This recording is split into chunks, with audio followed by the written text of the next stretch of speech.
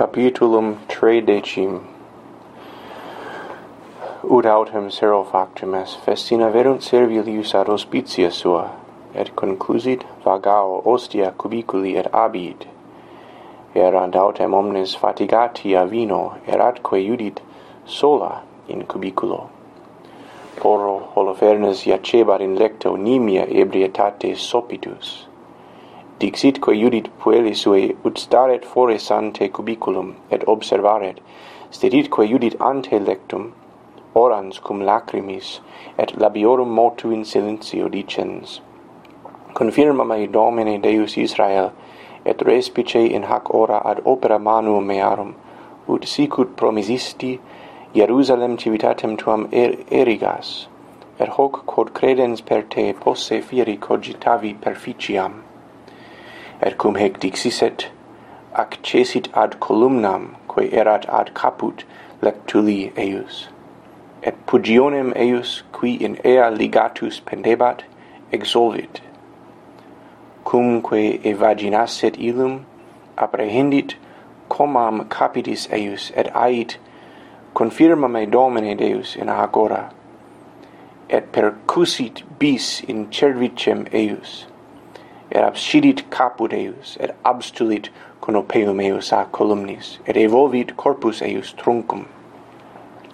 Et post pusillum exhibit et tragedit caput Holofernes ancille sue, et iusit ut miteret illud in peram suam. Et exierunt due secundum consuetudinem suam quasi ad orationem, et transierunt castra et girantes valem venerunt ad portem civitatis. Et dixit Judith a longe custodibus murorum, aperite portas, quoniam nobiscum est Deus, qui fecit virtutem in Israel. Et factum est cum audisent viri vocem eius, vocaverunt presbyteros civitatis, et concurrerunt ad eam omnes, a minimo usque ad maximum. Quoniam sperabant eam iam non esse venturam, et accedentes luminaria, congiraverunt circa eam universi, illa autem ascendens in eminentiorem locum, iusit fieri silentium.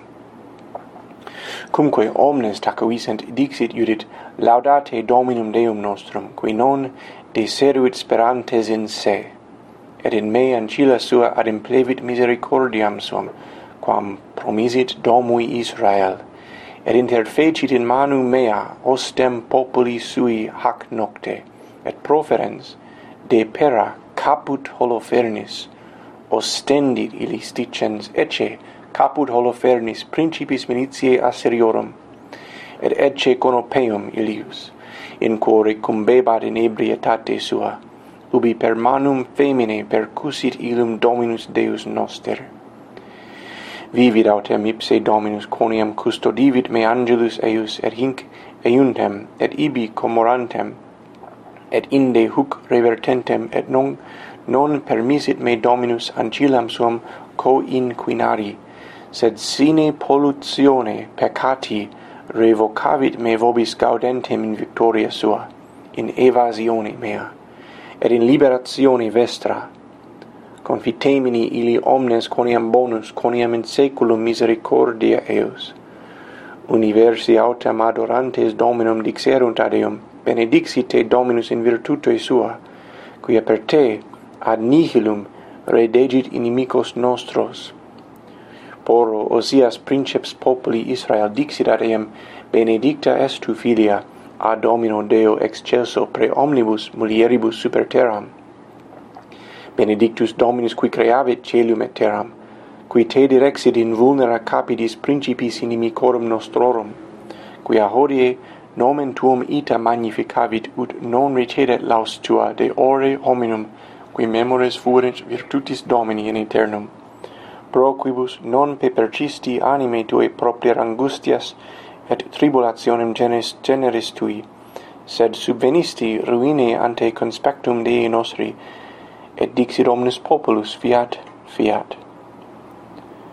Porro acior vocatus venit, et dixit ei Judith, Deus Israel, cui tu testimonium dedisti, quod ulciscatur se de inimici suis, ipse caput omnium incredulorum incidit hac nocte in manu mea.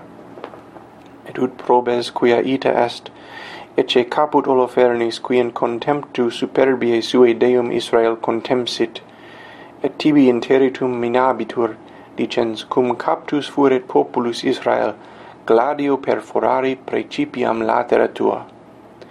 Videns autem acior caput Holofernes angustiatus pre pavore cecedit in faciam super terram, et estuavit anima eius. Postea vero, quam resumpto spiritu recreatus est, procidit ad pedes eius, et adoravit eam, et dixit, benedicta tu ad Deo tuo in omni tabernaculo Jacob, quoniam in omni gente quae audierunt nomen tuum magnificabitur super te Deus Israel.